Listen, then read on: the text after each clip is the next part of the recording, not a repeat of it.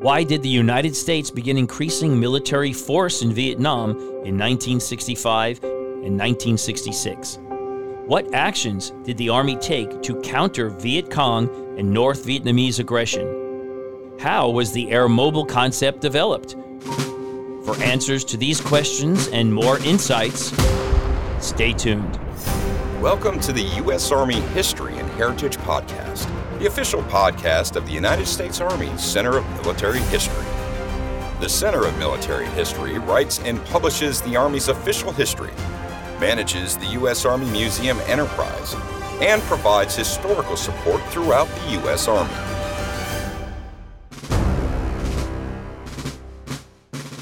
Hello, everyone, and welcome to the United States Army History and Heritage Podcast. I'm Lee Reynolds, the Strategic Communications Officer for the Center of Military History. This episode is part 2 of a 5-part series on the Vietnam War, where we are discussing the Army activities in Vietnam in the years of 1965 and 1966. Joining me to continue leading us through this discussion is Vietnam War historian Dr. Erik B. Villard. Welcome, Erik, and thanks for joining me again. Great to be back again. So just a reminder, Dr. Villard is the digital military historian for the United States Army Center of Military History and one of the Army's leading Vietnam War historians. He wrote a volume in one of the U.S. Army Combat Operations in the Vietnam War series titled Staying the Course, October 1967 to September 1968, which was published in December of 2017. He's currently working on the next book in that series, covering October 1968 to December 1969. And outside of the Center of Military History, Dr. Villard is also the founder of the Vietnam War History Foundation, which is a nonprofit organization that has over 44,000 members on its Facebook group. He's also appeared as a historical advisor and analyst on many documentary projects, including, and I think this is impressive, to Ken Burns and Lynn Novick for their Vietnam War documentary series. Am I missing anything that you really want me to highlight? No, I think, again, I'm involved in anything Vietnam War. I try to help the Vietnam Veterans Memorial Foundation, try to help the, looking for the MIA POWs, helping veterans locally. It's just become a personal commitment of mine. So whenever I can sit down and talk about the Vietnam War, I'm always happy to do it. Well, then this podcast is just perfect for you. For me, too, this is fascinating, and I know this is be fascinating for our audience. So let's just jump right back into it. I want to pick up the discussion from where we left off in the last episode, which was at the end of 1964. So the Gulf of Tonkin Resolution pretty much gave the Johnson administration a blank check to increase numbers of military forces, and we saw growing attacks by the Viet Cong. So set the stage for me. It's the early 1965. What's taking place with the Army on the ground? So at this stage, the MAC-V, which is the Military Assistance Command Vietnam, it's a joint headquarters led by General William Westmoreland. He oversees all the U.S. military personnel. There's about 23,000 at this point, and about 17,000 of them are Army. About 15,000 advisors, and then 1,200 or 1,500 special forces. So the numbers have grown considerably in the past few years. However, the situation in South Vietnam keeps getting worse, and this is the dilemma. The end of 64, early 65, despite the Gulf of Tonkin resolution, despite the threats of Johnson of bombing North Vietnam, the North Vietnamese and the Viet Cong keep to their strategy. The leaders in Hanoi, and there's about a dozen of them. I just make this point. There's the Politburo. These are the people who actually make all the important decisions. Ho Chi Minh, at this point, he's an old sick man. He's basically retired. But the people that are actually running the show, folks like Le Duan and others, what they want to do is they want to force a conclusion of the war. They want to take over Saigon and the government before the Americans decide to get involved in a big way. So the clock is ticking. Right. In fact, the Gulf of Tonkin causes a bit of a problem because those North Vietnamese patrol boats that attacked the Americans on the 2nd, that was a local commander. That was not orders from Hanoi. Mm-hmm. That was a local commander. So now there's, again, this kind of collision course. What the communists want to do basically is muster their power and take Saigon, which is the heart of South Vietnam, in the next 6 months. That's their objective. So where are U.S. forces, and specifically the Army at that time? Were they focused around Saigon? Well, Saigon, of course, is the most important city in the country. In a country of about 16 million people, over 2 million live in the capital. So it is the industrial heartland, it's the political heartland, the military, most important by far. But the American advisors are spread out really all over the country. There's 44 provinces, throughout South Vietnam. And so at this point, they're pretty much everywhere. And this leads us to the next confrontation point. And before we get to that, which would probably lead into this next confrontation, what was Westmoreland's strategy? Well, Westmoreland's strategy at this point, again, as head of MACV, he had a mission to advise and assist. I mean, the South Vietnamese is a sovereign nation. They have their own military. Westmoreland does not have the authority or the power to tell them what to do.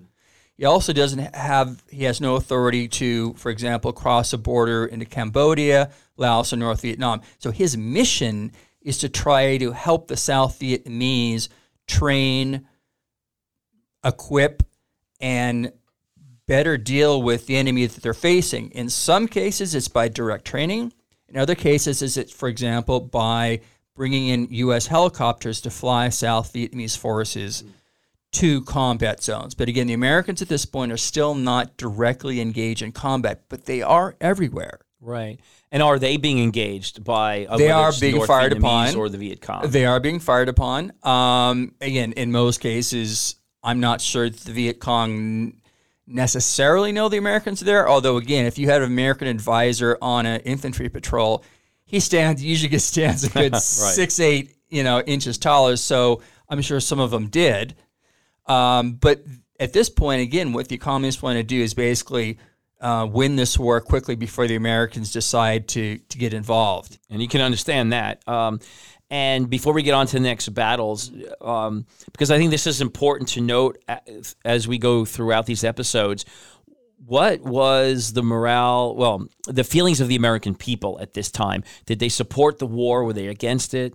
Well, at this point, Vietnam is pretty much off the radar. I mean, still. There are a lot of trouble spots in the world. Again, just a couple of years ago, we had the Cuban Missile Crisis, right? We had, problems in Berlin, problems in the Middle East, problems all around the world. So in terms of the popular awareness of what's going on in Vietnam, it's hardly a blip. And again, those 23,000 American advisors, these are all basically professional soldiers. And so there doesn't seem to be a lot of public awareness. The one glimmer is on some campuses, some university campuses, there is the beginning of discussions, and in some cases even sit down protests where they say, okay, we're instead of having class today, let's all go in the quad and sit down and talk about this thing because it could get worse. But still, otherwise, no, almost off the radar. So now back in Vietnam, how's the Army getting more involved? What are the first attacks or battles? Well, the thing that really trips the trigger, so to speak, is an attack on 7 February. Viet Cong troops of 65 launched a sapper and mortar attack against an American airfield. Now, a sapper attack is basically a commando raid. Okay. So there's an American airfield up in the Central Highlands of Vietnam, Camp Holloway, and the Viet Cong attacked this installation where there are a lot of planes and stuff. 8 Americans are killed. Over 120 are wounded, and about 25 planes are damaged or destroyed. So this is a pretty significant attack. And it does seem to be targeting the Americans, right? And so this is now, this presents Johnson with a dilemma.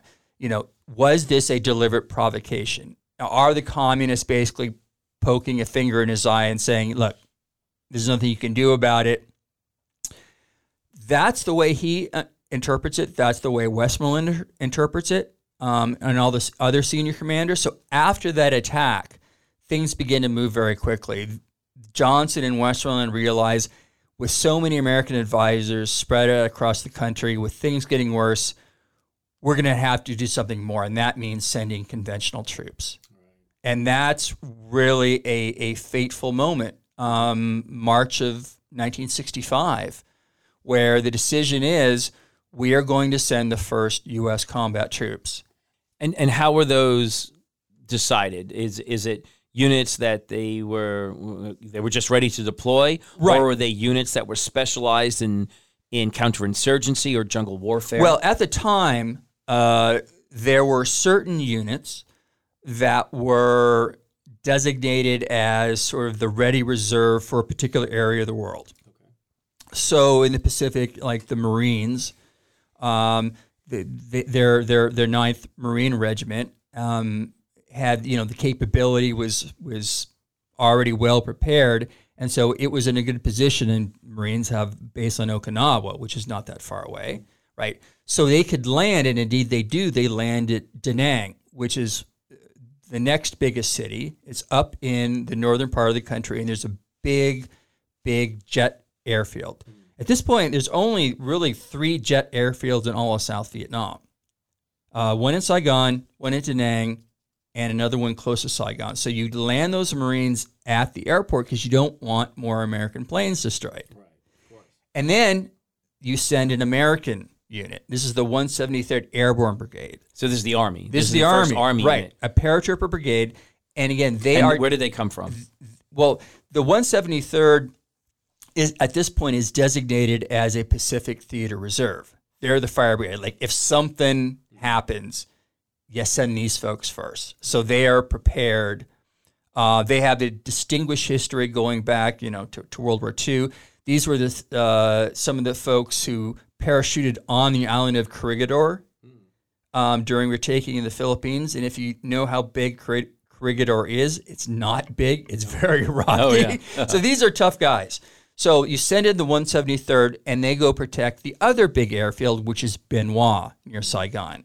So that's the first decision, is send these 2 units in. And again, initially it's protection of planes, but very quickly, General Westmoreland realizes that you can't just sit around on an air base, which are big in the first place, and protect them. You need to go out and actually start doing missions in the area. And what was the focus of the missions? Were they search and destroy? Well, the search and destroy, yes. There's a number of military terms for the different operations, but search and destroy or reconnaissance and force would be the most accurate descriptions. Mm-hmm. In other words, is it like a show of force too? Hey, we're here. You guys better leave. It is. You are kind of announcing yourself to the neighborhood. Mm-hmm.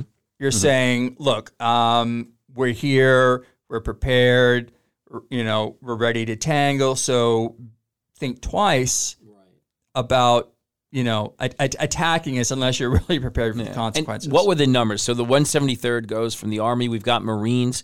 Initially pretty how quickly small, did other units deploy? Because a brigade size is around 3,000 to 4,000 soldiers, right? And a Marine regiment, it's similar. So we're talking pretty small initially. But, and here's the key, as he sends these 2 units, Johnson also begins bombing North Vietnam. All right. Is this part of Rolling Thunder? Operation Rolling Thunder. Can you describe what that is? Rolling Thunder is a bombing campaign against North Vietnam that's carried out by either U.S. Navy aircraft on aircraft carriers in the Gulf of Tonkin, or in the South China Sea, I should say, and U.S. Air Force aircraft, mostly based in Thailand, which is an ally of ours. Mm-hmm. But again, the Marines, they have this air base at Da Nang. They can fly some of those missions. So it is designed to ratchet pressure up on North Vietnam. It is controlled by the White House. It's not controlled by Westmoreland. Right. This is a sort of a diplomatic thing that's going on. But you need to have enough soldiers to protect the plains. So by the midsummer, Westmoreland says, look, I need more. I need 34 more combat battalions. So Johnson agrees to do this. So by the end of summer, there are, approaching 180,000 U.S. troops now headed towards South Vietnam. Wow. And are they all coming from continental U.S. or are they coming from Hawaii or Japan? Where are they coming from? A variety of places. There's some elements like the 25th Infantry Division, which is based in Hawaii. They send a brigade. The 1st Cavalry Division begins to deploy. Interesting story there. It used to be the 11th Airborne Division in World War II. We are now reactivating the 11th Airborne. But in the early 60s, they took that division, put it down at Fort Benning, and began experimenting with helicopters. So by 65, they converted this unit. It is now the first of its kind, a whole division based around helicopters, over 450 helicopters. And is this when the term air mobile first air came up? mobility, when they're experimenting with this concept. Again, initially this was designed to fight the Soviets in Europe. Originally that was the concept. But now you have this war in Southeast Asia, perfect opportunity to employ them. Let's see how they do. So you send the 1st Air Cavalry Division, you send some other units, but these are generally the most ready units that are ready to go. And now, how are our weapons? Is the M16 now introduced? The M16, some units, for example, the 1st Cavalry Division, which we expect to see a lot of fighting, does go over with the early model M16. Other units, like the 1st Infantry Division, mostly deploys with the older M14, which is heavier, fires a heavier bullet. It's more accurate, but those few extra pounds can really add up, and you can't carry as much ammo. So the M16 is a lighter weapon designed for this new combat environment. And yes, the 1st Cav are carrying these new M16s. So then between the spring and early fall of 65, before we get into the Central Highlands, are there any significant battles that take place now that we have so many more troops on the ground? It's a gradual thing, like the 173rd Airborne Brigades. They have nicknames, the Sky Soldiers, and they go to the area around Saigon. So they actually do begin some operations north of Saigon in some of these big jungle areas where the communists have their base camps. And some of their first operations, they begin working with the Australians. Because the Australians, very early on, they send several battalions, what ends up being kind of a brigade. Some of them are New Zealanders, but mostly Australians. So the Aussies and the 173rd are now doing these limited operations. It's really more just kind of feeling out the terrain. Right. And who are they fighting? Is it mainly Viet Cong? It's a mix. In places like 3 Corps, which is the area around Saigon, you have it all. You have the local guerrilla. You have the district level Viet Cong guy who has a little bit of training, maybe still using a weapon from World War II, but you also have those hardcore Viet Cong, in some cases North Vietnamese soldiers who are armed with the best Soviet and Chinese weapons. So it kind of depends on who you run into. Right, and because I know as we get into the Central Highlands and then Nha Drang, right. My understanding is that's the first time where the North Vietnamese Army and the U.S. Army really came head-to-head. Right, that's the first big toe-to-toe clash. I think this 173rd, they do have skirmishes with some of these more experienced, Viet Cong troops, but it's not really a big knockdown, drag-out battle. That doesn't happen until the fall in the Central Highlands. Right. So let's talk about let's pivot over then because we talked briefly about air mobility, and this is going to play a significant role because they you said 1st Cav? First 7th Cav. 1st Cavalry Division is the official title. Sometimes you'll see it in parentheses. It'll say Air Mobile. There was a 1st Cavalry Division back in the day that actually used horses. Mm-hmm. But yes, this is the 1st Cavalry Division Air Mobile. Well, as I think pointed out, in the film We Were Soldiers that covers this, that we're replacing horses with these new helicopters. Right. Of course, they're the UH-1 Hueys. Right. That is the workhorse, and that's critical because it is a newer kind of helicopter with a turbine engine, which is more powerful than the old piston ones. The ones in Korea, and even a lot of the ones the Marines are using. And poor Marines, they often get these hand-me-downs, right? Right. But the Huey is a real workhorse, very versatile. You can carry up to 8 soldiers. It can be a gunship. It can be a medical evacuation. It can be a lot of things. And commanders like Lieutenant Colonel Hal Moore really prepared. He anticipated how to use these, how to get troops in and out, supplies in and out at extended distances that we probably weren't used to in the past. So let's talk through what was the mission that brought us into the Adrang Valley. So the 1st Cavalry Division begins, landing on the Central Coast, around September, and they have troops from the 101st who basically kind of shepherd them to their new home, this place called On Cay, later known as Camp Radcliffe after a soldier who was killed. But On Cay, it's on the plateau, this massive area where you can have that many helicopters. But the idea is from there, you can range over hundreds of kilometers all the way to the border of Laos and Cambodia. And this is mountainous terrain. This is deep forests. There aren't many roads. You can't rely on them. So only something like the helicopter and only something like the 1st Cavalry Division can defeat the tyranny of the terrain by using the mobility. And then, so this specific mission, Lieutenant Colonel Hal Moore is given a mission to go in, and what was the purpose of that mission? So the thing that set it off is in the middle of October, North Vietnamese troops attack one of these special forces camps, the Play Me camp. As I mentioned, U.S. Special Forces are in these locations along the border, up and down the interior. And so they attack this one Special Forces camp. It's an old tactic. In the past, this is what they do. They attack the camp, and then they set up an ambush for the South Vietnamese troops who come up the one road. Oh, yeah. Right, and then attack them. Well, now you've got the 1st Cav. Different story. Suddenly, Hueys are dropping in behind the North Vietnamese. They go kind of bananas and flee back towards their original base, this big mountain called the Chupong Massif. Now, Colonel Hal Moore, who's the commander of the 1st Battalion, 7th Cavalry, 3rd Brigade, gets orders to pursue these North Vietnamese elements, find and engage them. So he knows that they're somewhere around this big mountain formation, flies over. There's only a few places in the jungle that have a clearing big enough for helicopters. So he chooses this one location to make his initial assault, and he calls it LZ X-ray. An LZ, landing zone. Landing zone X-ray, exactly.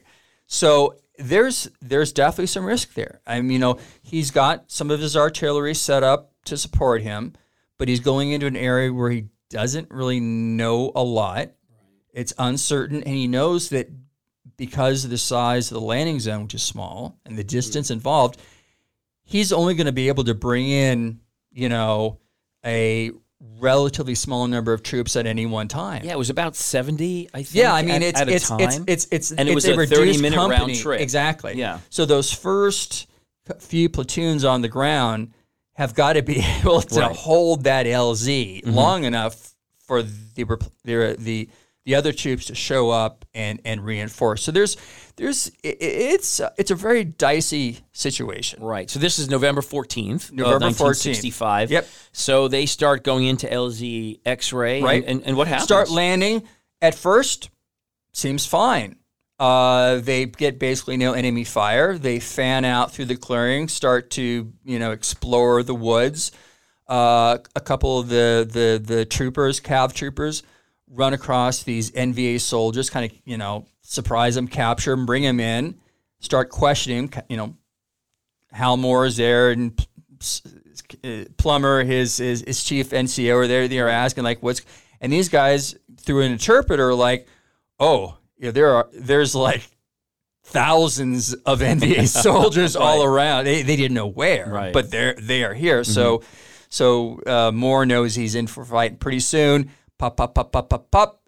AK-47 fire. Some of his troops in the perimeters, start receiving fire, and it just from there it becomes a firestorm.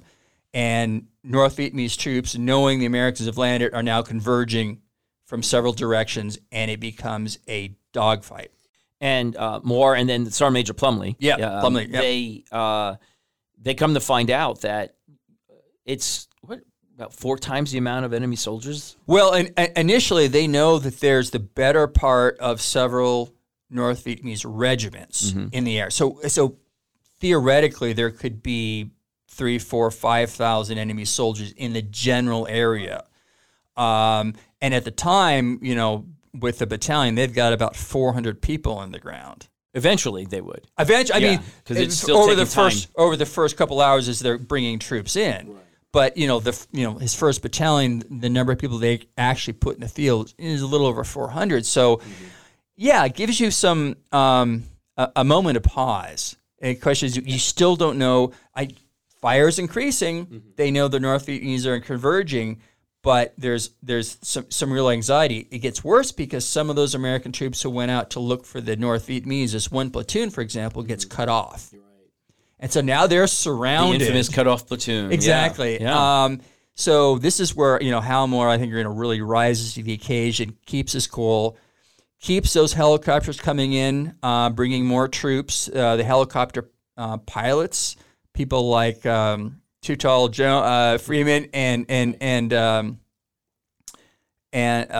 Crandall, Bruce Crandall, right? Who later both received Medal of Honor. Mm-hmm. Keep coming back and back and back, bringing ammunition. Even against, I think, some of the orders of their. Oh yeah, sometimes there were times where there was so much enemy fire, and peppering their helicopter that they're like, no, don't even try, and they're like, no, we're coming. Yeah, I mean the heroism from these aviators is just incredible. Unbelievable. A lot of the guys on the ground. I mean, there were several medals of honor issued in this battle. So how did this play out now? What happened is, again, the first day and the first evening was really touch and go. There were a few moments where it looked like the North Vietnamese might break through the perimeter. And this is where, Hal Moore really had to use all of his wits to grab a few people he could find as reserves and then send them to the right place at the right time. Managed to hold off. As many of you know, he's joined, early in the battle by a UPI, a journalist, reporter. Right, mm-hmm. Joe Galloway. Right. Young guy's like, hey, I want to go where the action is. Oh, sure you do. Yep, I do. So he's there observing this stuff. Very, very, unsettled night, a lot of skirmishing. The next day, the 15th, that's really when the enemy tries to overrun the landing zone. And it is just, again, it's an absolute dogfight. Moore brings in some more troops from a sister battalion. Finally, in the 16th, the enemy breaks contact. But, I mean, it was... But we had to talk about the role of artillery here as well, and the air power that they were because it wasn't just an infantry fight. Hal Moore, as a part of doctrine, Air Mobile Doctrine, is on the radio. In fact, that's mostly what he's doing. Mm-hmm. Like, for example, if you happen to see his helmet, which is the... Is that one of our museums? The Infantry Museum at Benning. Mm-hmm. It's on display. You will notice that he's, the cover, the fabric on one side is worn away. That's because that's where he's always sticking his phone, his headset. Right. He's always pushing it. So he's on the phone. He's calling in airstrikes from jet aircraft, from propeller planes, from helicopter gunships, helping to coordinate all this. At one point, things were so bad they call it Broken Arrow. And when you want to explain what that is. And Broken Arrow is basically fire of alarm fire. Everyone drop everything if you're in the air and come help. So they just were stacking up support planes. And while these close air support planes were delivering their payload. And again, these are top-notch pilots. I mean, they are dropping these bombs and napalm way closer than danger doctrine close. says. And in fact, it killed some of the American troops. There was some splash, close. exactly. Yeah. Mm-hmm. At the same time this is happening, B-52s are also flying deeper into the enemy's rear. Mm-hmm. And so there's massive air power, massive artillery. Right. It's not just an infantry fight. This is a combined arms fight. Yeah, I mean, they could not have survived with that. No, that there's kind no of way. Absolutely not. Or just the artillery. And also logistics. Yeah. The folks in the rear who are getting the ammunition, the bandages, getting that stuff to the fighters, and then these helicopter pilots getting the wounded, the dead on the helicopters, getting them back, and most of them who are wounded, end up being saved because the medical treatment is so good. Right. Yeah. And so just an amazing battle. When you look at Helmore, Sergeant Major Plumley, Crandall. It's just so much heroism there. I think of our Army values today, and I think they displayed every single one of them. Oh, absolutely. So I mean, there's no lack of heroes, and it's. But what I've come to learn about Hal Moore, Lieutenant Colonel Hal Moore, at the time, of course, he would later retire as Lieutenant General, was his preparation. He anticipated this. He did his homework. He did it, and I mean, he was a tactical genius. Yeah, so. and I actually found the photographs, the aerial photographs that he took flying over for his recon X-ray with his own annotations in red pen. Mm-hmm. And so, I mean, this is a guy who led from the front. He knew the land. We call it MET-T, right? Yep. Mission, enemy, troops, terrain, time. Mm-hmm. But he knew the land, and he knew the enemy, and he was able to anticipate their moves. I mean, this is just amazing. So they leave on the 16th. They pull out on the 16th. So after the enemy withdraws. Enemy withdraws. I mean, the campaign, the operation isn't over, but they need to skedaddle because they're going to plaster that whole area with B-52s. Okay. And unfortunately, this leads to the second part that isn't always talked about, but their sister battalion, the 2nd of the 7th, they go marching through the jungle because, again, there's not too many areas where you have that clearing. Right. So they are marching to this other place called Landing Zone Albany, where they will be picked up and taken away. And unfortunately, they run into an ambush by one of those NVA units that was out there looking for the Americans, and it is it's a brutal, ugly, very costly ambush. Right. So again, keep in mind, those brave men from the 2nd Battalion who also fought there. But it just shows you this is the first clash between professional American Army and North Vietnamese Army troops. And so the aftermath of this, what's the significance on or the impact on the Army, on the media, on the perception of the people back home? Well, it's interesting because different people took away different lessons. The Americans, in general, took away the lesson that air mobility works, right? Even in very difficult situations, helicopters can get through. If you use all your combining arms, you can project power and win on these remote battlefields. So it was a vindication of air mobility for the Americans. For the North Vietnamese, they saw it as a vindication of their own tactics, which was what they called clinging to the belt. So in order to compensate for the fact that the North Vietnamese and Viet Cong did not have an air force, and even though their artillery was nowhere as good, they compensated by getting as close to the American positions as possible, so that when the Americans fired the artillery, dropped bombs, there was always a danger of hitting the Americans. And so the North Vietnamese, even though they sustained far more casualties, they came away feeling, yes, we do have the ability to fight the Americans.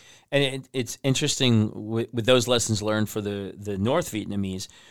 We saw some of the same tactics in Iraqi freedom. Absolutely. In OEF, because they didn't have the air power as well, and so they would do something similar. And these are timeless lessons. I mean, the fact is, if you don't have the advantages of mobility or sensors or firepower, you use what you have. Right. And those things are digging tunnels and foxholes and concealment, or getting as close to your opponent as possible to negate those advantages. And yeah, absolutely. So now after Yadrang, there's more deployments coming in. Sure. And, that's one of the real big fights. Yeah. But by this point, early '66, floodgates are open. So American troops are arriving about as quickly as we can get them over there. And again, should be pointed out that South Vietnam at this point is still a pretty undeveloped country. Okay. Like I said, there's only 3 airfields even capable of having jet aircraft.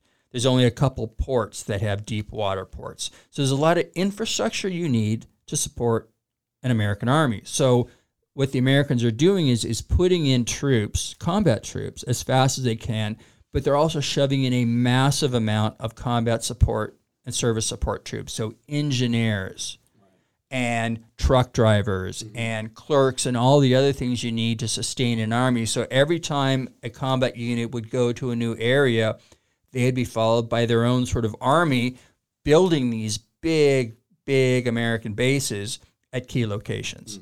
And so this is really sort of the story of 66. It's the buildup.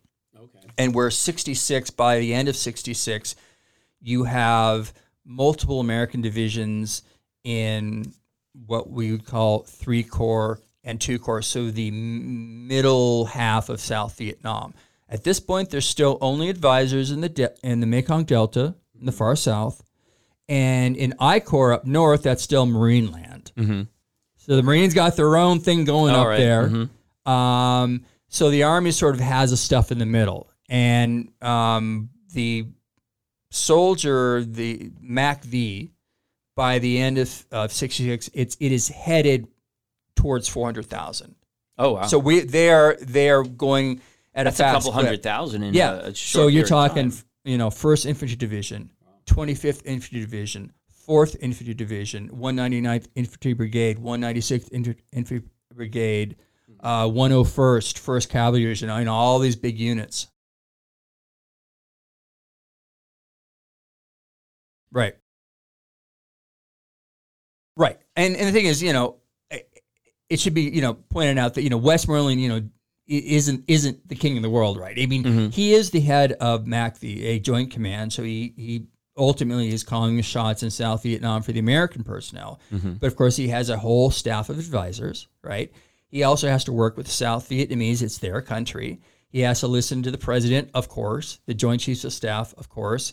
He has to respond to his boss, who's Sinkpak, who's the Navy admiral in Hawaii, right? So he can't just do whatever he wants. Right. And so his priorities are, in this period, get those American troops in, build up those bases, create the capacity to start really putting the hurt on the enemy by 1967, because he knows even at this early stage, we won't be there forever.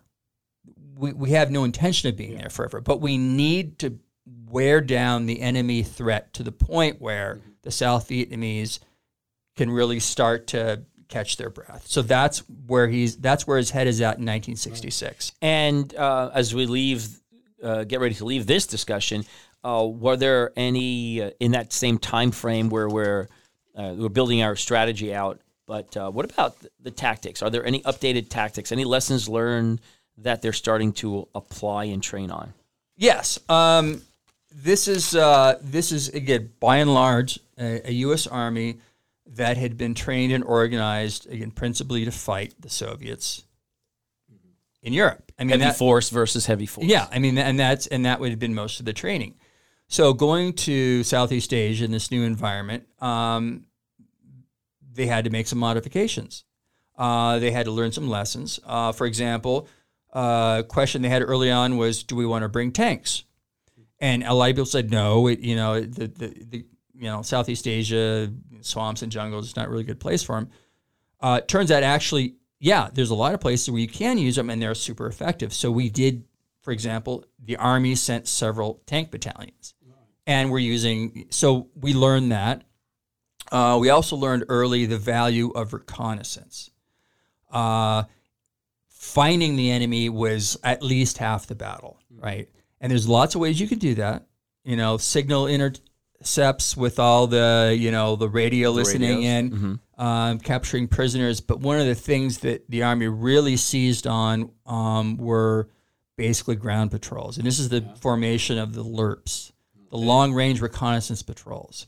These were volunteers from a division or brigade who, volunteered and said, I want to be a part of this special unit that goes on these extended patrols for 5 days, 7 days, or whatever, and skulks around the jungle looking for signs of the enemy. Our job is not to go engage them, but we need to find them. Right, yeah. And so this is where this idea quickly spreads throughout the Army, and they start forming these provisional LRP units. Later on, they would become codified as Rangers. Oh, but this is kind of where the Rangers are brought back in the sense that we know them. But they recognized early on you need these kind of folks. That really brings us towards the end of 1966. And we'll get into 67, 68 in our next discussion, our next podcast. But before we close, it's time for Whoa Trivia. Whoa Trivia. Whoa Trivia. So this is a piece of significant Army trivia that's about this era we're talking about, 65, 66. Something that we hope will wow the audience, or hey, maybe help me on a Jeopardy question. Yeah, help you on a is there Jeopardy. some piece of Army trivia that you can share about this part of the Vietnam War? Well, let me answer this way. At this point in the Vietnam War, commanders, division commanders, corps commanders could usually choose their own operation names. I mean, nowadays it's like Resolute Boldness, and it's all blah, blah. Back then they would, call things that had some bearing or meaning for their division. So, like the 25th Infantry Division from Hawaii would call operations, Mauna Loa, or Waikiki or something. Right. Oh, wow. Or you have some divisions like the 1st Infantry Division, talk about places from Kansas. Because it's Fort Riley, right? Some of these names is like, that's why. Right. Often the LZs and the fire bases, those were named after wives and girlfriends of the commanders. So if you see a Kate, a Judy, a whatever, that's where those names come from. All right. Well, good. Well, great. Well, thank you so much, Eric, for all of your discussion and insights today about the Vietnam War, and specifically in 1965, 1966. And if anyone wants to learn more about the Vietnam War or Army history in general, I encourage you to explore our website at history.army.mil, where you can access all our publications about Vietnam, and they're available as free PDF downloads, or you can purchase them from the government printing office. And if you want to experience Army history every day, then please visit our social media sites on Facebook, Twitter, and Instagram. And join us every week on this podcast for more in-depth discussions about Army history as we cover topics from all eras of U.S. Army history, examining battles, soldier experiences, equipment, weapons, tactics, and lots of Whoa Trivia.